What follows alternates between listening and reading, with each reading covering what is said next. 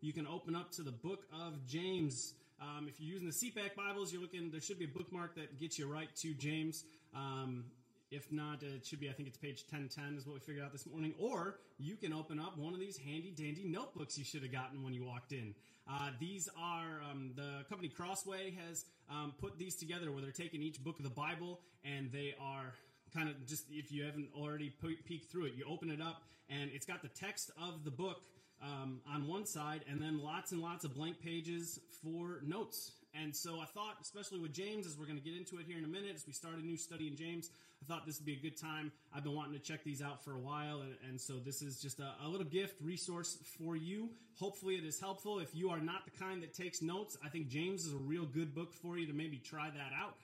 Or even just your own reflections and how God's Word is speaking to you. I hope this is helpful for you, so use it however you would like, but it's just a free resource for you to hopefully help. And then we get to the end of James, and you got your own little reflection commentary resource that you can put on your bookshelf, and the next time you go back to study James, you have a little bit of help. So that is for you. Like I said, if you didn't get one, they're at the front table, so please go ahead and grab one.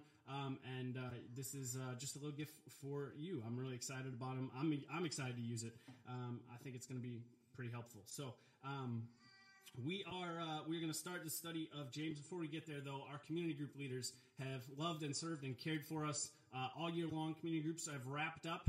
We usually take a little break for the summer from community groups, give everybody a chance to kind of just enjoy the rest of the summer and hanging out, and we do some other things in place of those, and they'll start back up in the fall. But our community group leaders, Monica and Matt and Chris and Dave, all gave of themselves, their time, their energy, not only in hosting and leading groups, but also in preparation for discussions and sending out prayer requests and just generally caring for us. So all of you guys, thank you very much for all the ways you have loved and cared and served our church in this last year. We very much appreciate it, and I'm looking forward already. Now you can start thinking about it.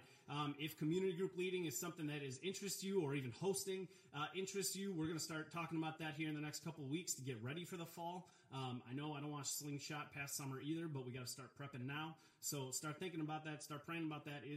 Would you like more information? Would you like to learn more about what it looks like to maybe lead a group or host a group coming up in the fall? So, all right. So like I said, we're going to be in James. Today's one of my favorite days because we start a new study today. And so if you are a guest with us this morning, what we tend to do here as a church is we take a book of the Bible and we just kind of walk through it verse by verse, chapter by chapter, because it helps us to understand the fullness of the original message of these different books. It also doesn't let us hide from anything, right? There are things in the Bible that are challenging,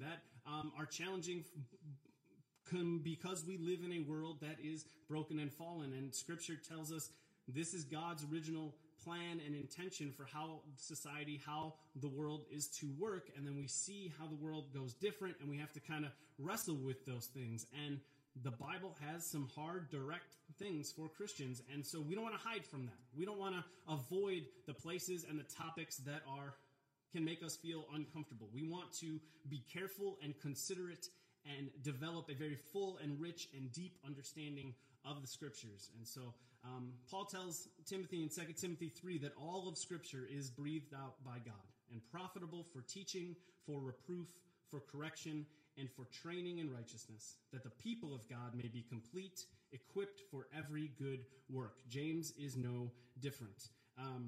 Because of the style of James, which we're going to talk about here in a minute, it is full of these short, memorable phrases that a lot of you might already know, but you might not know where they come from.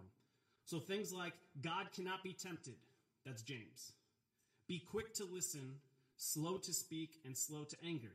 James. Be doers of the word and not hearers only. James. Faith without works is dead. James. And so I like to give you guys a little bit of an idea. I tend to plan out, at least in pencil, a year's worth of preaching of where we're going, what we're doing. And I like to give you a little bit of peek behind the curtain so you guys know that I'm not I don't put the books of the Bible up on a wall and just, chuck a dart at them. I'm like, all right, we're going to James now. There's a plan and a thought process and a reason for why we do what we do. And so part of the reason I want to study James is this book is the personal connection and reflection of this book and what it draws us into. right? And we say it all the time here. Christianity is a team sport. Yes, Christianity is a team sport. We do this together. But we also each walk through this life reflecting Christ to the world as individuals. And so there are things in this book in James that, yes, as a collective community that we're going to want to wrestle with and talk about instruction for the corporate gathering of the saints. But also there's a lot in this book for us to sit in and wrestle with as individuals, as individual image bearers of God. It asks hard questions and helps us, and we're going to wrestle with some hard topics through these next couple of weeks. We're going to talk about being a Christian and having money, and how do those things work out, and how do those things find conflict with one another? The role of prayer in healing. Should we pray for people who are suffering with terminal diseases? Should we lay hands on people? What's the point? James talks about putting oil on people. Should we be pouring oil on each other? We're going to talk about it.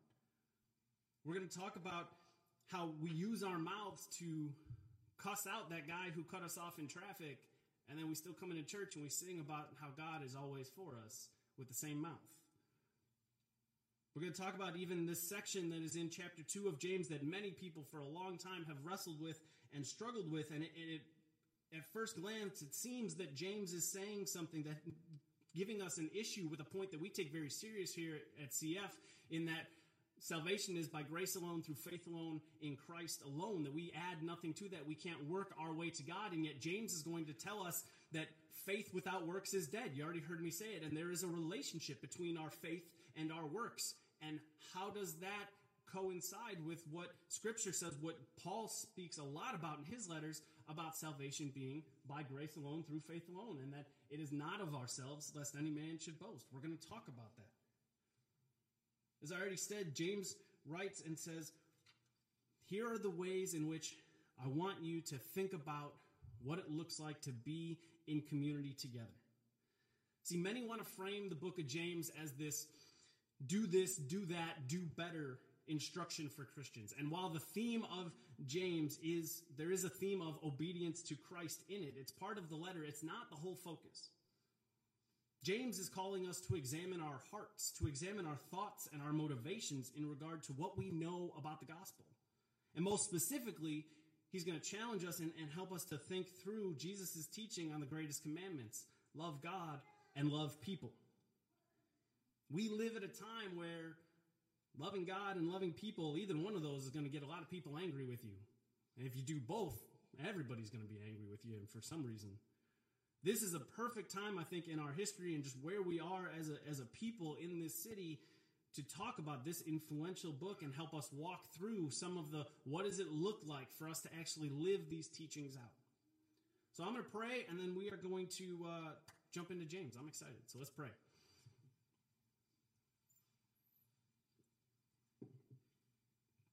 Heavenly Father, we thank you for this morning, God. We thank you for sunshine. We thank you for, God, we thank you for color. We thank you for the smell of summertime hitting the city and these details of creation that you have given to us that you didn't have to.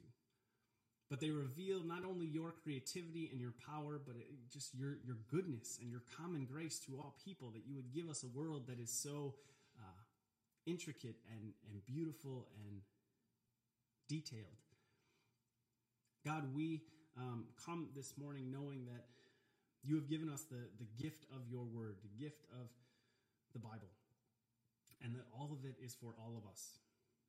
And so, God, we come this morning as we open up and we begin this study in James. God, we ask that you would give us clarity, help us to see what is hard to see, help us to understand what is hard to understand, help us to believe what is hard to believe, and give us hands and feet to respond to what it is you are calling us to in this book. God, as I preach, let the words of my mouth and the meditations of all of our hearts be glorifying to you. We pray these things because of Jesus and in his name. Amen. All right, so we're going to be in James, starting right there, chapter 1, verse 1. So let's go. This is a good day. Every day is a good day to have your Bible open. Today is one of those kind of days.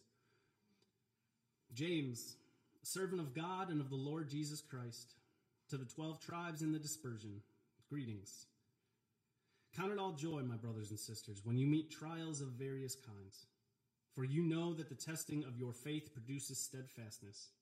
And let steadfastness have its full effect, that you may be perfect and complete, lacking in nothing. Stop there. Yes, it's going to be one of those kind of series. I'm going 4 verses today. But before we get into these 4 verses, let's talk a little bit about James and a little bit what is happening, who it is he's writing to, when it is he's writing. James is regarded as really the New Testament book of Proverbs. And you're going to see as we read through this book, the biggest influences for this letter are the book of Proverbs. You're going to see that stylistically, but also Jesus' Sermon on the Mount, probably his most famous, biggest teaching. These 2 things are going to come up often throughout this book. Like I said, stylistically, like Proverbs, James has a lot of what seem to be disconnected thoughts and ideas, where he's going to talk about something for a few verses and then go to a totally different topic, it seems. But in actuality, there is a lot of connection and unity throughout this book because he uses certain words and phrases over and over again, and we'll point them out as we go. Really, the book, once we get through chapter 1, is comprised of 12 key teaching points throughout the book, each one of them kind of ending with a one-liner, a verse that kind of is a tagline for that teaching. They all kind of can stand on their own, but together they help to shape and focus what it means to have a wholehearted devotion to following Jesus. And that's James's goal here. So who is this? Who is this James? Well, the name is common. There are really 2 leading possibilities for who wrote this book. You have James the Apostle, right? The brother of John, one of Jesus's original 12. He's in the inner 3, Peter, James, and John. They were kind of his 3 inner circle leaders. But there is enough history and enough evidence suggesting that the writer of the book of James is not James the Apostle, but rather it is James, the half-brother of Jesus. He appears a few times in the New Testament, specifically Acts 12, Acts 15, and then he's mentioned a couple of times in Paul's letter to the church in Galatia. After Peter leaves Jerusalem, right, the church begins in Jerusalem. The New Testament church begins in Jerusalem. After Peter leaves to go and evangelize and to plant churches, James is the one who steps up and becomes really the senior pastor of the first Christian church, of the church in Jerusalem. This is the first Christian community post Jesus' resurrection. He's in heaven, and they're figuring out how to do this, right? We spent a year talking through the book of Acts, and they come together and they build this community within Jerusalem. Peter's gone, Paul is off planting churches, and James is the one who stays behind and is really leading this church, and he is a strong leader. He leads the church in Jerusalem for about 20 years. And during that time, the church goes through some hard seasons, including a famine that affects the area, and it brings with it some financial circumstances that make it tough on the church. When the persecution of the Christians intensifies as the church is beginning, he is the one leading and serving and guiding the people on how to endure well. And throughout it all, he remains this pillar of the community and of the faith. History says that James was murdered in AD 62. And so most scholars date this letter sometime between 45 and 48 AD. We're talking 15 to 18 years after Jesus' death and resurrection. This is probably the first New Testament, the earliest. I know it's in the back of your Bible, but James has got pretty much the earliest date as far as writing goes. He's writing to many who heard Jesus, who saw him. Really, this is that first early generation of Christians, of believers trying to figure out what it means. How do we live this out? We heard him teach. We saw him perform miracles. We want to follow him, but now he's gone. How do we live this out? What does it look like to live out the teachings of Jesus even though he's not around to give us instruction? And so we have this letter from James. Verse 1, he introduces himself, as most New Testament letters start, James, a servant of God and of the Lord Jesus Christ. As we already said, most scholars believe this is the half-brother of Jesus. While James is a very common name, even within the New Testament, there are very few who could introduce themselves in a letter like this without having to give more of a descriptor. He's one of those people because he is who he is. He has the life that he has come from. He is the leader of the Jerusalem church. He is the peacemaker, the leader, the uniter. He was known as James the Just. And see how he describes himself. What he uses to give himself credibility for what he's about to tell them, for what he's about to instruct them to do, the importance of this letter. He says, I am a servant of God and the Lord Jesus Christ. I'm a servant. Better translated, I'm a slave to God.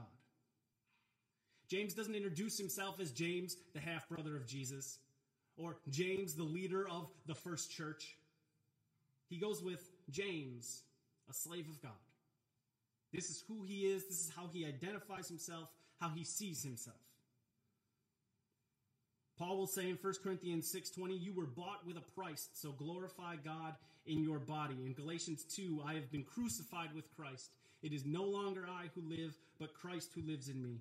And the life I now live in the flesh, I live by my faith in the Son of God who loved me and gave himself for me. James understood rightly he was no longer his own, but a servant, a slave of God. And even there, he is a servant of God and of the Lord Jesus Christ. Now, he's not splitting those two things up, but rather putting them together, because we know you can't be a slave to do two different masters. You can't serve two masters at once. No, here in these opening words of what we would consider inconsequential introduction, James is declaring the very truth that caused his brother to end up on the cross. That Jesus is God, that Jesus is the Messiah, that Jesus is the set-apart one, the Christ. Christ is a title. It's not his last name. James's full name is not James Christ. Christ is a title specifically given to Jesus. It is the title of Savior and Redeemer and Restorer, a title given to and fulfilled by Jesus in his death and resurrection. You see, James experienced a transition of thought, a transition of understanding of who Jesus was. In Mark 3, Jesus is performing miracles and then becomes surrounded by this large crowd, and he's teaching them and he's healing them.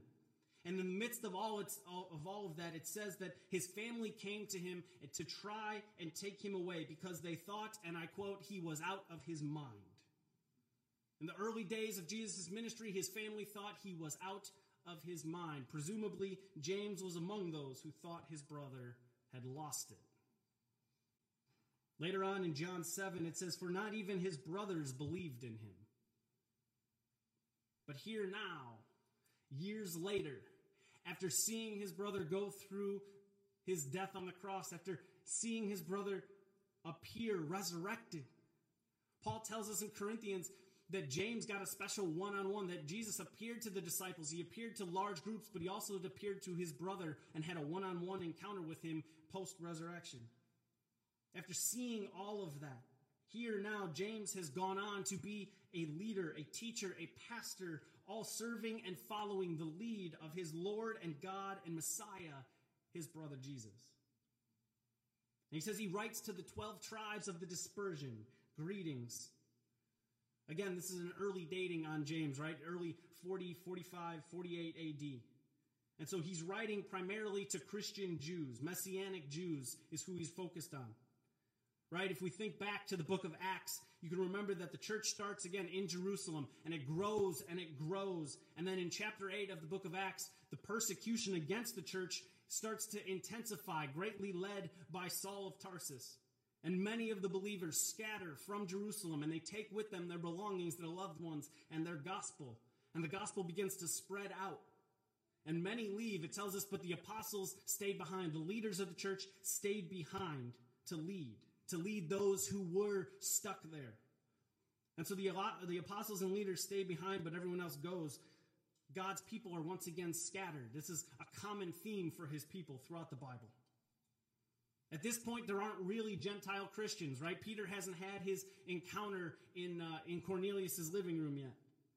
So he's focused mostly on these Jewish Christians who have scattered because of the persecution. And using this phrase, dispersion, harkens back to the Old Testament, uniting them to their past, to their history, when the Israelites were taken from the Promised Land during the Babylonians or the Assyrian captivity. The Israelites were continuously being kicked out of their home. It's an understanding that God's people are not home. He's writing to a specific people at a specific time in a specific place, scattered around, but it doesn't change that Christians, this is not our home. Those he is writing to were not physically in the place God set apart for them, but on a greater level, we ourselves are still not in the place God has set apart for us, heaven. We are aliens and sojourners. This is not our primary place of residency, but rather as believers, we have an eternal residency in heaven. And so with the introduction out of the way, James gets into and begins to instruct and teach these Christians scattered. And he says in verse 2, "Count it all joy, my brothers and sisters, when you meet trials of various kinds." This book has many commands, many imperatives. This is the first of them. The imperative is directed at my brothers. The text says my brothers, but as you heard me read it, I like to say brothers and sisters because the word he uses there is a catch-all. It's like saying y'all, right? Or guys, even though it's mixed company. It's a generic phrasing that includes both men and women. But what's more important here than the word choice is that he's addressing these recipients as family. They are not only the 12 tribes, Jewish Christians dispersed and scattered abroad, but they are united as a people, united as a family. Brothers and sisters, united by grace through faith in Christ. When he gives this instruction, this command, when he talks about trials and testing, it's not as a distant, disconnected leader oblivious to the struggles and frustrations of those trying to live this out. He isn't writing from an insulated place of protection to nameless, faceless, random people. He's writing knowing firsthand the experiences of the people. Writing to continue to comfort and lead and care for his brothers and sisters.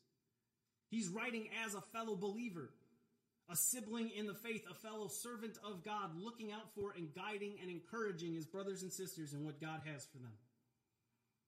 There is a care and a concern built in, a care and concern for the heart of the people that are reading this letter. And that's what I want us to remember as we walk through this book over these next few weeks.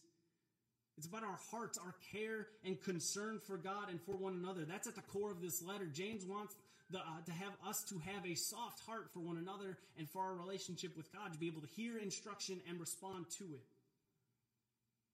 So he gives this command, this instruction, this imperative in verse 2. And I want to start with the second half, with the when, and then we'll come back to the what. He starts with when, or he finishes with when you meet trials of various kinds. When, not if. Not, hey, this might happen to you. Hey, just in case trials happen to randomly come up in your life. No, he says it's when they come. You will face trials. If you are a human existing in this world, you will face trials. Now, if you hear that and you do a quick assessment of your life and you don't feel like trials have really been a thing for you, I promise, don't worry, they're coming. But for some of you, I think for many of us, we realize that it's not a matter of are they coming, but I'm in it right now. It's here right now. I'm in this season. Trials, yeah, I feel that. It's part of our life. It's part of the ebbs and flows of living in this fallen world. Peter backs this same idea up in his letter in 1 Peter, and you're going to hear a lot from Peter in this study because the similarities between James and 1 Peter are striking. But in 1 Peter 4, he says, "Beloved, do not be surprised at the fiery trial when it comes upon you to test you, as though something strange were happening to you. Don't be shocked. Don't be overwhelmed. Don't be so surprised and caught off guard that trials are coming for you. There are some who want to teach that you become a Christian and then you get to be put into this bubble of protection and nothing bad can happen to you. That's just not true. To be a Christian, we want to emulate Christ, right? How did that go for him? We're trying to emulate the broke teacher who ended up on a cross. So it's not going to go well. It's not going to be easy, just by nature of what it is we are trying and striving toward. Don't be shocked. Don't be surprised when trials come. These trials can be internal or external. Temptations toward sin, or really just any number of difficulties of living in a broken, fallen world while being imperfect creatures. James expounds on these trials in verse 3 when he refers to it as the testing of your faith. So we're talking about the situations and seasons and moments that make us question and cause us to fret and lead us to doubt and to second guess and to quite possibly walk away from the faith. That's what James is talking about here. These things that distract and can completely corrupt your faith if you're not careful. See, the word trial can actually also be translated as temptation. It just depends on the context. The same is true for life, right? In the book of Job, it tells the story of a godly man, a devout, faithful man of God who Satan is given access to and permission to see if Satan can tempt Job to curse God and walk away from his faith. God allows this to happen, knowing that what Satan is using as temptation, God is going to use as a trial to strengthen the faith of Job. In this world you will have trouble, Jesus says. James says you will have trouble. You will have trials of various kinds, multicolored, all shapes and sizes, things that can dissuade, distract, and divert us from our focus on our relationship with God. It's everywhere, all at once, all the time. From the temptation towards self-righteous, sin-filled gratification to the perpetual noise and distraction of living in Chicago in 2023, we are at every turn faced with difficult decisions to make regarding our faith and how we are going to proceed with it. And in the midst of that, in the midst of these trials that he says are definitely coming for us, James told us in the opening of this verse, count it all as joy. This is obviously not the natural response we would have, right? If it was, he wouldn't need to write it. We wouldn't need to talk about it. No, quite the opposite. We respond with joy when we avoid or escape trials and temptations. When we choose the path of least resistance. When we find a shortcut around traffic. When the caffeine kicks in and eliminates the headache. When we actually remember to take the chicken out of the freezer in the morning so it's thawed and we have something to cook at night. We rejoice in those wins. We rejoice in those obvious, easy wins, but not in trials and temptations. That's not the default. But that's what James tells us to do. He commands it, not suggests or implies it, but commands that we count it all joy. Deliberately, deeply consider your situation.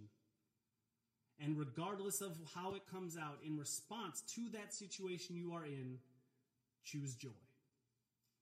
So let's talk about joy for a little bit. Joy is not blind giddiness.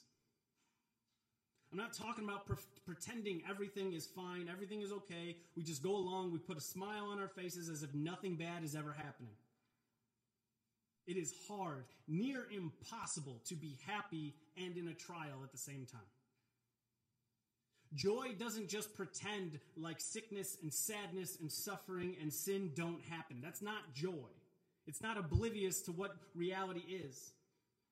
But it is possible to have joy in the midst of a trial. Because joy is a choice. Joy is a confidence. A confidence of God's control in my life that leads me to trust Him and praise Him regardless of the circumstances. Joy is confidence of God's control in my life that leads me to trust Him and praise Him regardless of the circumstances. It is a choice that we make, a choice that we decide that we are not going to let the situations of this world dictate to us how we are going to respond to this world. Joy allows us to rest and enjoy the blessings of God. And it allows us to rest and enjoy the knowledge that even in the darkness, even when we walk through the valley of the shadow of death, we will fear no evil. Why? Because God is with us and for us. Joy is what kept the Israelites looking to the horizon of life, knowing one day their Messiah would come. Knowing one day a Savior was going to show up to fight for us in a battle that we ain't strong enough to fight on our own. To rescue and redeem and renew this world. It's what led them to worship Him while slaves, while exiles, while refugees, while sinners in rebellion against God, to call on the name of their God, knowing that He knows best, knowing that He was going to take care of them, that He's going to move, and trusting in who He is. That's where joy comes from. Joy comes from God Himself. He is the creator, founder, and deliverer of joy. And it begins when we realize we have sinned against God and we put our faith, trust, and hope in the life, death, burial, and resurrection of Jesus Christ for the forgiveness of our sins. The gospel is a message of joy. It's why we call it good news. There is joy in the message, the joy of salvation, the joy of being saved from the penalty our sins demand, our death, the joy of redemption, the joy of restoration, the joy of right relationship with God, the joy of understanding the seriousness of our predicament due to our sin, and the love, grace, and mercy shown to us through Jesus' death and resurrection. Just a couple of days ago, sad for us, awesome for him, but Pastor Tim Keller went home to go be with his Lord and Savior. I have a quote on my wall in my study. It's one of my favorite Tim Keller quotes. He said, "The gospel is this. We are more sinful and flawed in ourselves than we ever dared believe. Yet at the very same time, we are more loved and accepted in Jesus Christ than we ever dared hope." The gospel is joy. And it's where we first meet it. It's where we understand and try it on for size for the first time. It's in the gospel. That's where we encounter joy that first time to truly understand just how depraved, just how lost and helpless and hopeless we were without a Savior. Choosing joy in the midst of trials is only possible when you first have a relationship with God. When you realize you can't save you. You won't save you. Your actions, your goodness, your niceness, it's not enough. It's not about what we have done or will do or plan to do. There is no earning our way to heaven. There is no checklist of niceness that once you get through it all, boom, you're in. The standard and expectation is perfection, and we have all failed that test long ago. There's only been one. God himself came to earth to live a perfect, sinless life, die in our place for our sins, and rise from the dead, defeating and declaring his power and authority over sin, death, and hell. And to anyone and everyone who would put their faith in Jesus for the forgiveness of your sins, you will be saved. There is joy to be had in putting your faith in Christ. Not because it provides this bubble where you are impervious to the evil of this world, but rather because you know that as you walk through this world enduring evil, the evil of it, you know something better is coming. God has proven his faithfulness time and time again. And so we know that fear and worry and doubt, these things do not need to overwhelm us because we are the children of God, the God of all existence, in which he is in complete control of all things at all times. Yes, we will face trials. We will at times be engulfed by them. But in those seasons, we can choose joy. We can choose to allow our confidence in God to act as an anchor for us in the midst of the storm. See, there's a purpose to this imperative. There's a purpose to this command to choose joy. It's not about what we feel. It's not about what we think. But James says it's about what we already know. He says in verse 3, you know the testing of your faith produces steadfastness. So what do we know? What do we know as believers? We know God is good. We know he is in control of all things at all times. We know there is nothing outside of his power and his authority. We know that he doesn't waste time, that everything has a purpose to it. We know that for those who love God, all things work together for good for those who are called according to his purpose. We know that he is a God of order and not chaos. We know that he knows us. And we could do this all day. All of what we know of who God is, of his character and will, all of it reminds us that we know that there is a purpose for everything, even our trials. And so the testing of our faith, as James said, he doesn't say what our faith is in. He says the testing of your faith, but he doesn't go and talk about the testing of your faith in Christ or the testing of your faith in God. He just says the testing of your faith. Because he's writing to those who are part of the 12 tribes. These are brothers and sisters. He's saying, look, I don't even have to go into what we're talking about here. What we're talking about here is your life being a Christian, living this out. You know the testing of your life as a Christian. That's what we're talking about here. When the trials and testing come, the challenges of your faith, will you make the choice in that moment to choose to actually live in line with the will of God, in line with what you know of Scripture, in line with what you have been taught, in line with what the Holy Spirit is commanding you to do? In those moments, in those trials, in those temptations, will you choose to actually live into the faith you proclaim? When trials and testing come that challenge your faith, there's a reason for them. There's a reason for them. The testing of our faith produces steadfastness. This idea of us being tested, again, it's spoken about in 1 Peter. I told you he was going to come up a bunch. In 1 Peter 1, Peter is talking about enduring hardships, and he talks about it like the refiner's fire. It's this idea that you take gold, freshly mined gold, and you put it into the fire at the hottest it can get. And the fire will burn off all the impurities, all the things that aren't pure gold. And so eventually you take that out, and what you have left is the purest, strongest, most valuable piece of gold. And for Peter, in 1 Peter 1, his focus is on the result of the process, that pure and strong faith, what you're taking out of the fire. But James here uses the same word, but his focus is on the process itself. The actual time in the heat, the process of purifying and strengthening. That process, that time in the fire, is watched over and controlled by God. He knows how long we need to cook in the trial, how much we need to experience to get to his desired result, which is for us to grow in steadfastness. We are not given trials and temptations to destroy us and tear us down. That's not what that has nothing to do, that is completely counter to God's character and will, but rather it is to build us up, to strengthen us, and to produce in us steadfastness.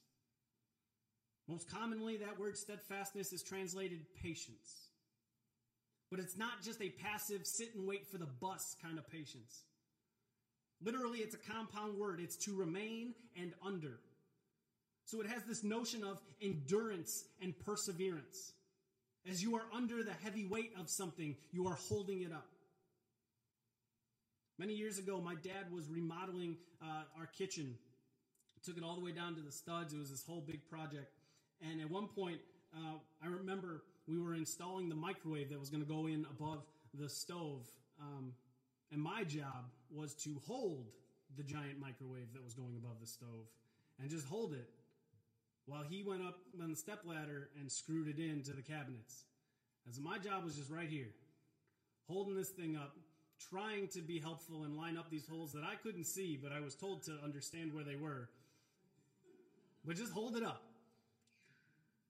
It was my job to literally remain under the machine, holding it up while he attached it. We live in a culture that doesn't have much steadfastness built into it. Even that word just sounds old, doesn't it? It doesn't sound like a thing. It takes a long time to get through the word. Like that, even that doesn't feel right.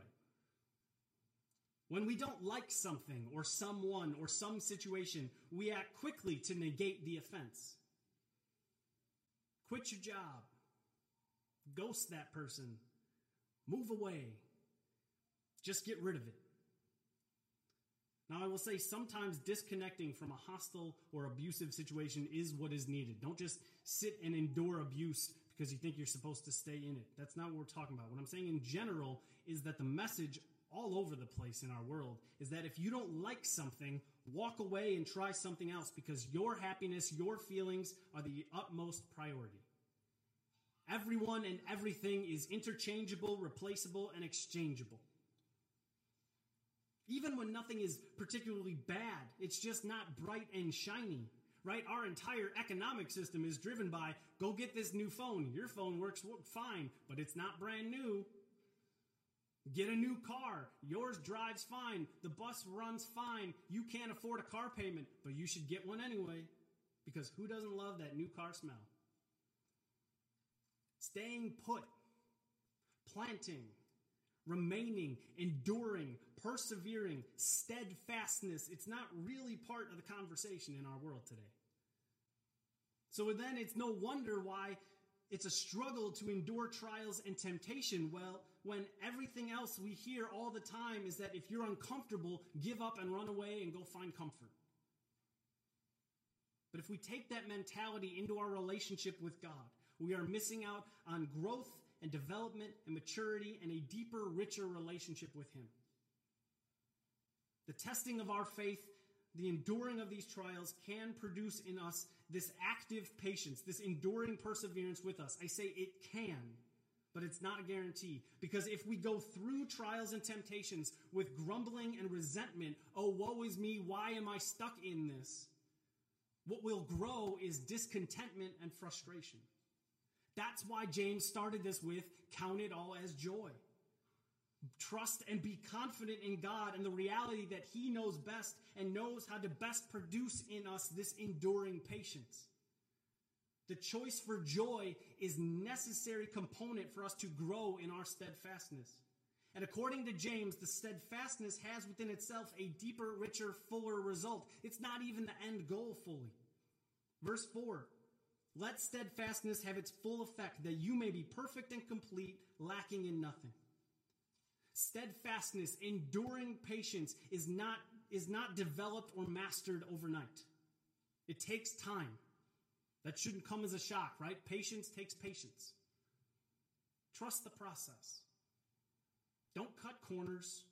Don't rush. Don't try to take matters into your own hands. Don't get antsy and think God forgot about you. No. He knows exactly where you are and what you're walking through. We trust God when His desires make sense to us, right? When it's clear and obvious and easy. Clearly God is blessing this, and so we can trust it. And when He works in our time frame, when the time frame that we approve of, God, I need you to move right now today.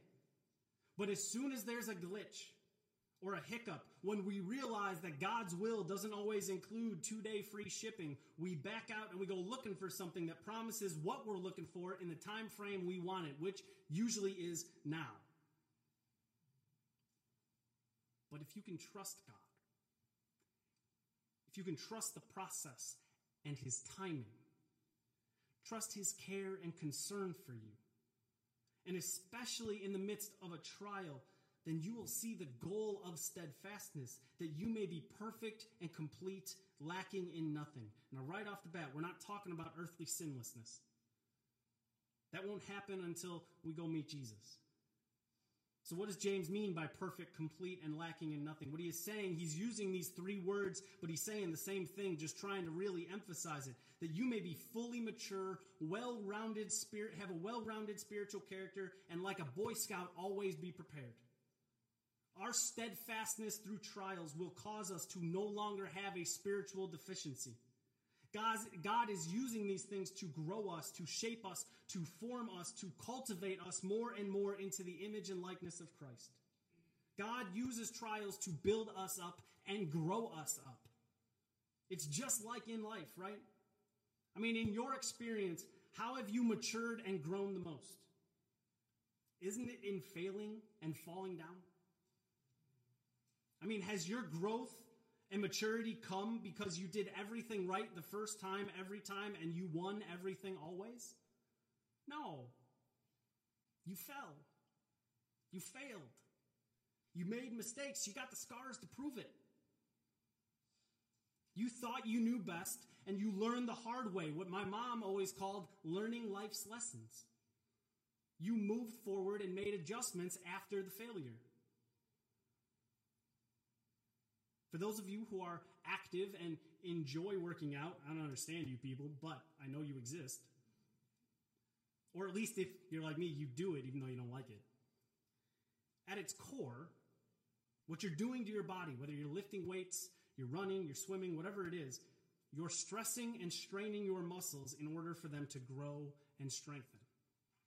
You got to put them under duress to see a change. So if hard stuff is how we see growth in our physical lives, why would our spiritual maturity be any different?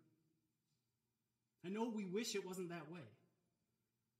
We want to believe that we can get maturity without the trials. We want to believe that we can mature without them. But the truth is, we need them to grow and mature, and God knows that. That's why God allows them to prepare us and grow us and mature us. There's a purpose to them. Now, I said that perfect mentioned here isn't earthly, sinless perfection. And while that isn't for us here and now today, there is a day coming. A day when the scattered will be reunited.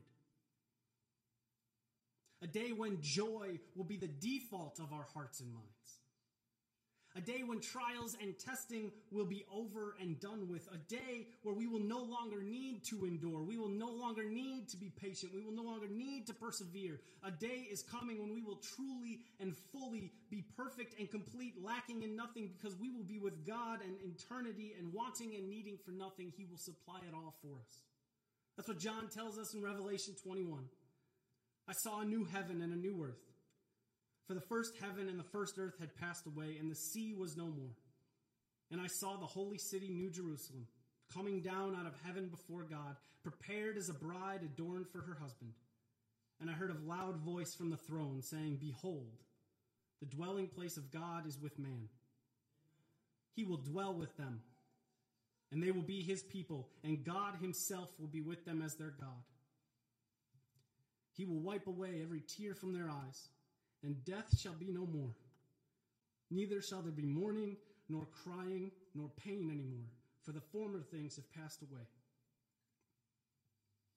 In this world we will have trouble. We will meet trials and temptations of various kinds. The answer for those things isn't try harder, do better. It isn't slap a smile on your face and pretend like the world isn't falling apart around you. You can feel your emotions. You can acknowledge and admit to your hardships. Our joy comes from God. That's where the choice is. From being in relationship with Him. From experiencing and trusting and resting in the grace and mercy of God. When we experientially know the saving grace of God in our lives, we can have joy regardless of the situation, because we know that He is good and in control of all things at all times. And as we walk through those trials, if we focus on Christ in the midst of them, if we fix our eyes on Him, He's going to do a work in us. It doesn't make it easier or funner or lighter, but it does give us a purpose. It gives us something to look toward. He's the one in control, allowing these things to happen, allowing our testing to produce steadfastness, and He's the one carrying that process out to completion. He who began a good work in you will bring it to completion at the day of Jesus Christ. It is the steadfastness He has produced in us that will develop over time into maturity to grow us and strengthen us. And that maturity, that growth, that strength, it comes in waves. It comes in increments. And while we can, in turn, use that growth, strength, and maturity, it will help us along and help us to encourage and lift and care for one another. We can count it all joy because God started the process, and He will fulfill the process. And in doing so, grow us all the more and more into becoming a people who are more and more Christ-like and proclaiming Christ with our words and in our actions. It is God's desire to see you grow, to see you mature, to see you lack nothing in your spiritual lives. Trials will come, so count it all as joy, because we know God is good, and He has a plan for us to shape us and grow us and mature us. He's working in and through every aspect of your lives. He is with you, and He's for you. Let's pray.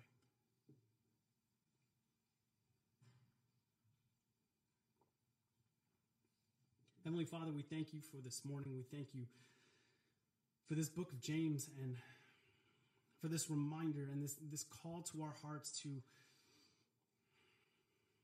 trust You, to trust in who You are, to know that it is hard to live, it is hard to exist, it is hard to be. And in the midst of that hardness, You call us to count it all as joy, which seems overwhelming. It seems counterintuitive. But when we realize our joy is grounded and founded in you. It is a confidence. It is a choice to choose you over choosing what this world has to offer, Lord. It makes so much sense when we stop and slow down and realize and remember just how good you are and how faithful and just and kind and loving and merciful and gracious, all the things that you are, God. Why in the world would we choose anything else? Why in the world would we take our eyes off you? Why in the world would we ignore you and put you aside? But we do. God, help us to count it all as joy. Help us. God, we need you. We can't do this on our own. Shape our hearts, change our hearts, call us to yourself. Remind us of who you are and how good you are and how faithful and just you are. God, while we do not seek out trials and temptations, while we do not always enjoy them, God, help us to remember that there's a point and purpose, that you are growing us, that you are shaping us and maturing us. For our own benefit and for the benefit of our brothers and sisters, that we might be able to care for one another in even a stronger and better way as we grow and mature ourselves. God, help us to see the bigger picture and what it is that we are walking through so that we might count it all as joy. And in doing so, be the lights of the world you have made us to be. God, we thank you and praise you. Amen.